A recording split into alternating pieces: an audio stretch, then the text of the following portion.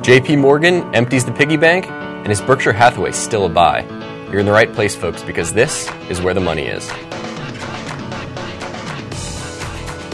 Welcome to the show, folks. I am David Hanson, joined once again by Morgan Housel. Thanks for being here. Thanks for having me back. We are going to start off, as we always do, with the headlines. The first one is from the Wall Street Journal, and of course, the big news from the weekend, JP Morgan.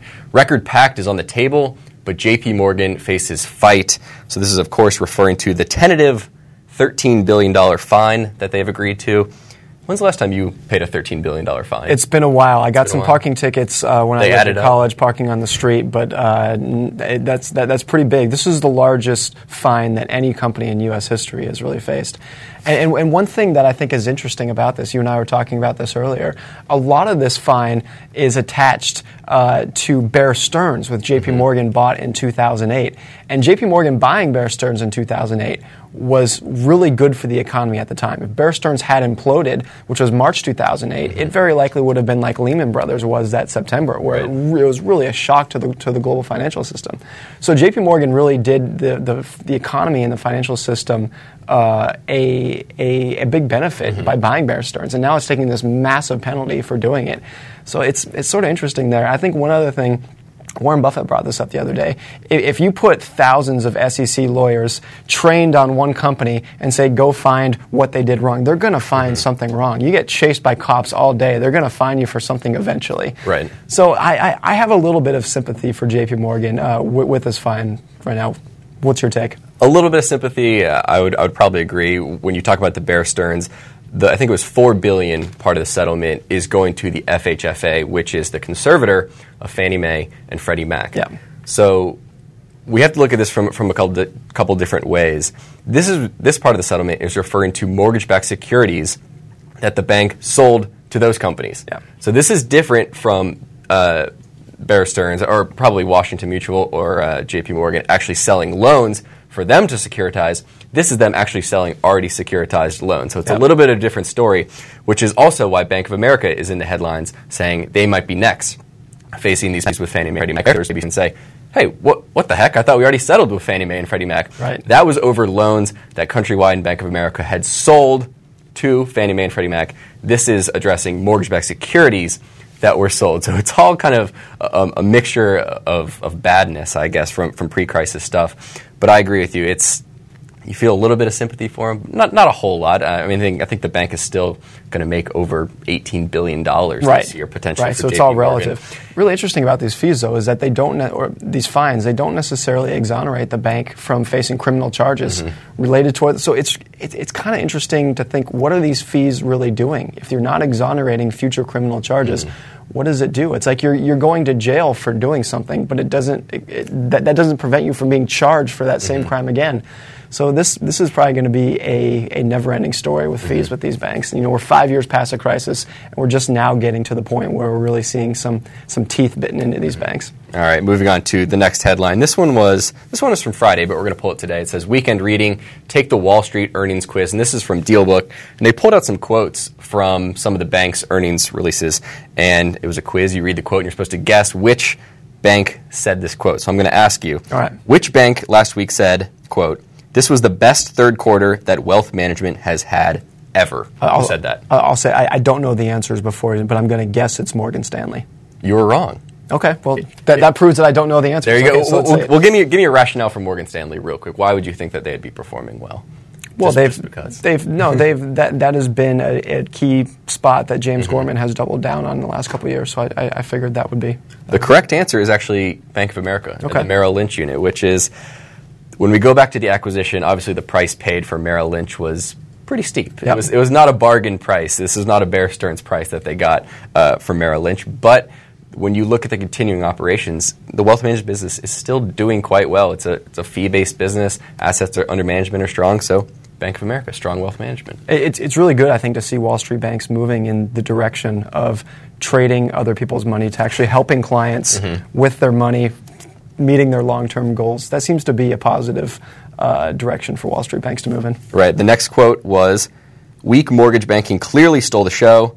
That said, they were able to continue their consecutive earnings growth. Which bank is that? I'd say that has to be Wells Fargo. It is Wells Fargo. Wells Fargo, along with J.P. Morgan, really have a stranglehold on the mortgage market. Mm-hmm. That was a boon for the last couple of years when refi was really doing well. Refi has really plunged now that interest rates have gone up. And, of course, J.P. Morgan reported a loss last week because of its legal settlement, so that leaves Wells Fargo. And I think it's important to say about Wells Fargo, everyone talks about the refi. It's been great for Wells Fargo. But you have to put it in perspective. When the Wells Fargo mortgage banking business was booming, it made up around 12-13% of revenue. Right. Historically, it's only been around 8%. So just because it's falling doesn't mean Wells Fargo is going to fall off a cliff. It's just going to revert back to the mean a little bit. It's falling from an artificially high. Exactly. All right, moving on to the last headline. This is something that you pointed to in one of your articles on Friday. This is from Investment News. Average 401k account balances nearly double since the crisis. Morgan, I thought the narrative was that no one believed in stocks anymore and that nobody was putting money in 401ks anymore. It's really interesting. We saw lots of stories over the last couple of years about how investors were abandoning stocks and going to bonds. And they had lots of anecdotes about, Susie Q has left stocks. Scared of the stock market. One interesting statistic that Vanguard pointed out several years ago is that during the financial crisis, 97% of their clients made no changes to their allocation. 97%. So we hear a lot about the 3% that is abandoning stocks. Most investors really didn't do anything. So they've enjoyed the stock rally over the last couple of years, and now 401k balances are at an all-time high. They're still fairly low. You can see from that statistic, it's still less than $100,000, which might sound like a lot of money to some people, but when you're talking about trying to retire for 20 or 15 or 20 years, that's not going to do you much good. And when I saw the headline, I mentioned this to you before. This reminded me of an article that you wrote earlier in the year, which was titled "The Biggest Retirement Myth Ever Told." Right. And that was that everyone thinks that we have this looming retirement crisis and that everything looks so bad for the people that are aging and the retirement outlook is just totally grim. Yeah. But you went back and looked, it's kind of always been that way, right? It's always getting better. It's always been the case. You can easily make the case now that most workers that are approaching retirement are not prepared to retire. That's true. You can easily make that case. I just went back and showed that has always been the case. And the fact that if you look at today, we are probably more prepared than we have ever been. We're still not totally prepared, but we are more prepared than we've ever been. And it wasn't that long ago, the 1950s, 1940s, and before that most men over age 65 were still working. They worked until they died. So the concept of retirement in general is really unique to just the past couple of decades. And to me, the most meaningful statistic in this is the percentage of senior citizens that are technically in poverty. That rate has plunged over the last 100 years. It's consistently plunged. So senior citizens financially are doing better now than they ever have before. But how often do you hear about retirement crisis, not prepared? You see it all the time. And one of my favorite, I don't remember the exact numbers, was people always point to, well, back then everyone had cushy pensions and you didn't have to do anything. Right. But I think you actually pointed out that the amount of pensions was actually increasing, I think, into the 90s and maybe even into the 2000s. I'm not exactly sure. Right. I mean, so during the peak of our pension era in the 1970s, 1980s, about 1 in 4 retirees had a pension. It's a little bit less than that today. But people who have pensions today actually earn more money from those pensions than they did back then. So that the proportion of retirement income that is from a private pension today is higher now than it was back in the 70s. So 1 in 4, I think most people look back and think it was more like 5 in 4 back then. Everybody had. People thought everyone had. That really wasn't the case. Most, and what it comes down to is that people are going to rely on Social Security going forward. But they've been relying on Social Security for decades. So, same story, different year. Yep. All right, moving on to the next segment, taking a little bit of a deeper dive on a company that we talk about a lot, a guy we talk about a lot, and that's Berkshire Hathaway and Warren Buffett. You've been on the program a couple times the last couple weeks, and we've gone back to the point that you own a lot of index funds, you own a couple of stocks that you really believe in for the long term, and Berkshire Hathaway is one of those stocks. Yep. And when you look across the investment landscape today, I think people look at Berkshire and say, great business, obviously great CEO and capital allocator there, but it doesn't look dirt cheap. It looks kind of fairly valued. Yeah. Not that great of a buy today. Do you agree with that? I don't necessarily agree with that. And I think a lot of people, when they're going against Berkshire, making the bear case for Berkshire, they say, look, it's not going to earn as high returns going forward as it did in the past. Right. Buffett's going to die eventually, blah, blah, blah. Those are all true, but I still think it makes a very attractive investment. So no, Berkshire is not going to earn 25% a year going forward. Maybe it earns 12% or 10% or 8%, that's still pretty good going forward. I can think of worse investments to make than 10 or 12% a year. And sure, Buffett's not going to be around forever. But the companies that he has accumulated, the assets he's accumulated over the last 50 years, will not go away when Buffett goes away. Berkshire's still going to own Geico and General Re and Coke and Burlington Northerns and some great companies. So I really look at it as sort of a supercharged index fund. It's an index fund that has sort of gone out of its way to get the bad companies out of the mix and really focus on a very diverse set of high-quality businesses. And it's certainly an investment that I plan on owning for years and decades to come. All right. Well, my question with Berkshire is people point to the price to book value multiple because when we look at Berkshire as a business, this isn't one that you value on earnings because so much of it is tied into the investments underlying. It's better to look at book value. So if we look at a graph of price to book value, and we have a picture of that for those of you listening, sorry, but price to book value is currently right under where it has been the last 20 years from a median perspective. So you could make the argument that multiple is undervalued by historical standards. But the reason I would be hesitant to do that is because if you go back and look at kind of how Berkshire does make, I just said you don't want to look at the earnings, but if we go back and look at how they make the operating earnings, back in 2004, insurance and investment income made up around 57% of operating income, 57%. Today, that's down to 30%. So my question is, it's not necessarily a statement saying this is wrong, this is right, but going from 57% down to 30%, the reason is the businesses like the railroad business, the energy business, those have made up an increasingly large portion of the earnings. So my question is, maybe book value, you can't look at it historically because the business has changed so much. Is that fair? Yeah, I think just looking at book value and using that as the only reason you're investing in a company like Berkshire is a faulty approach.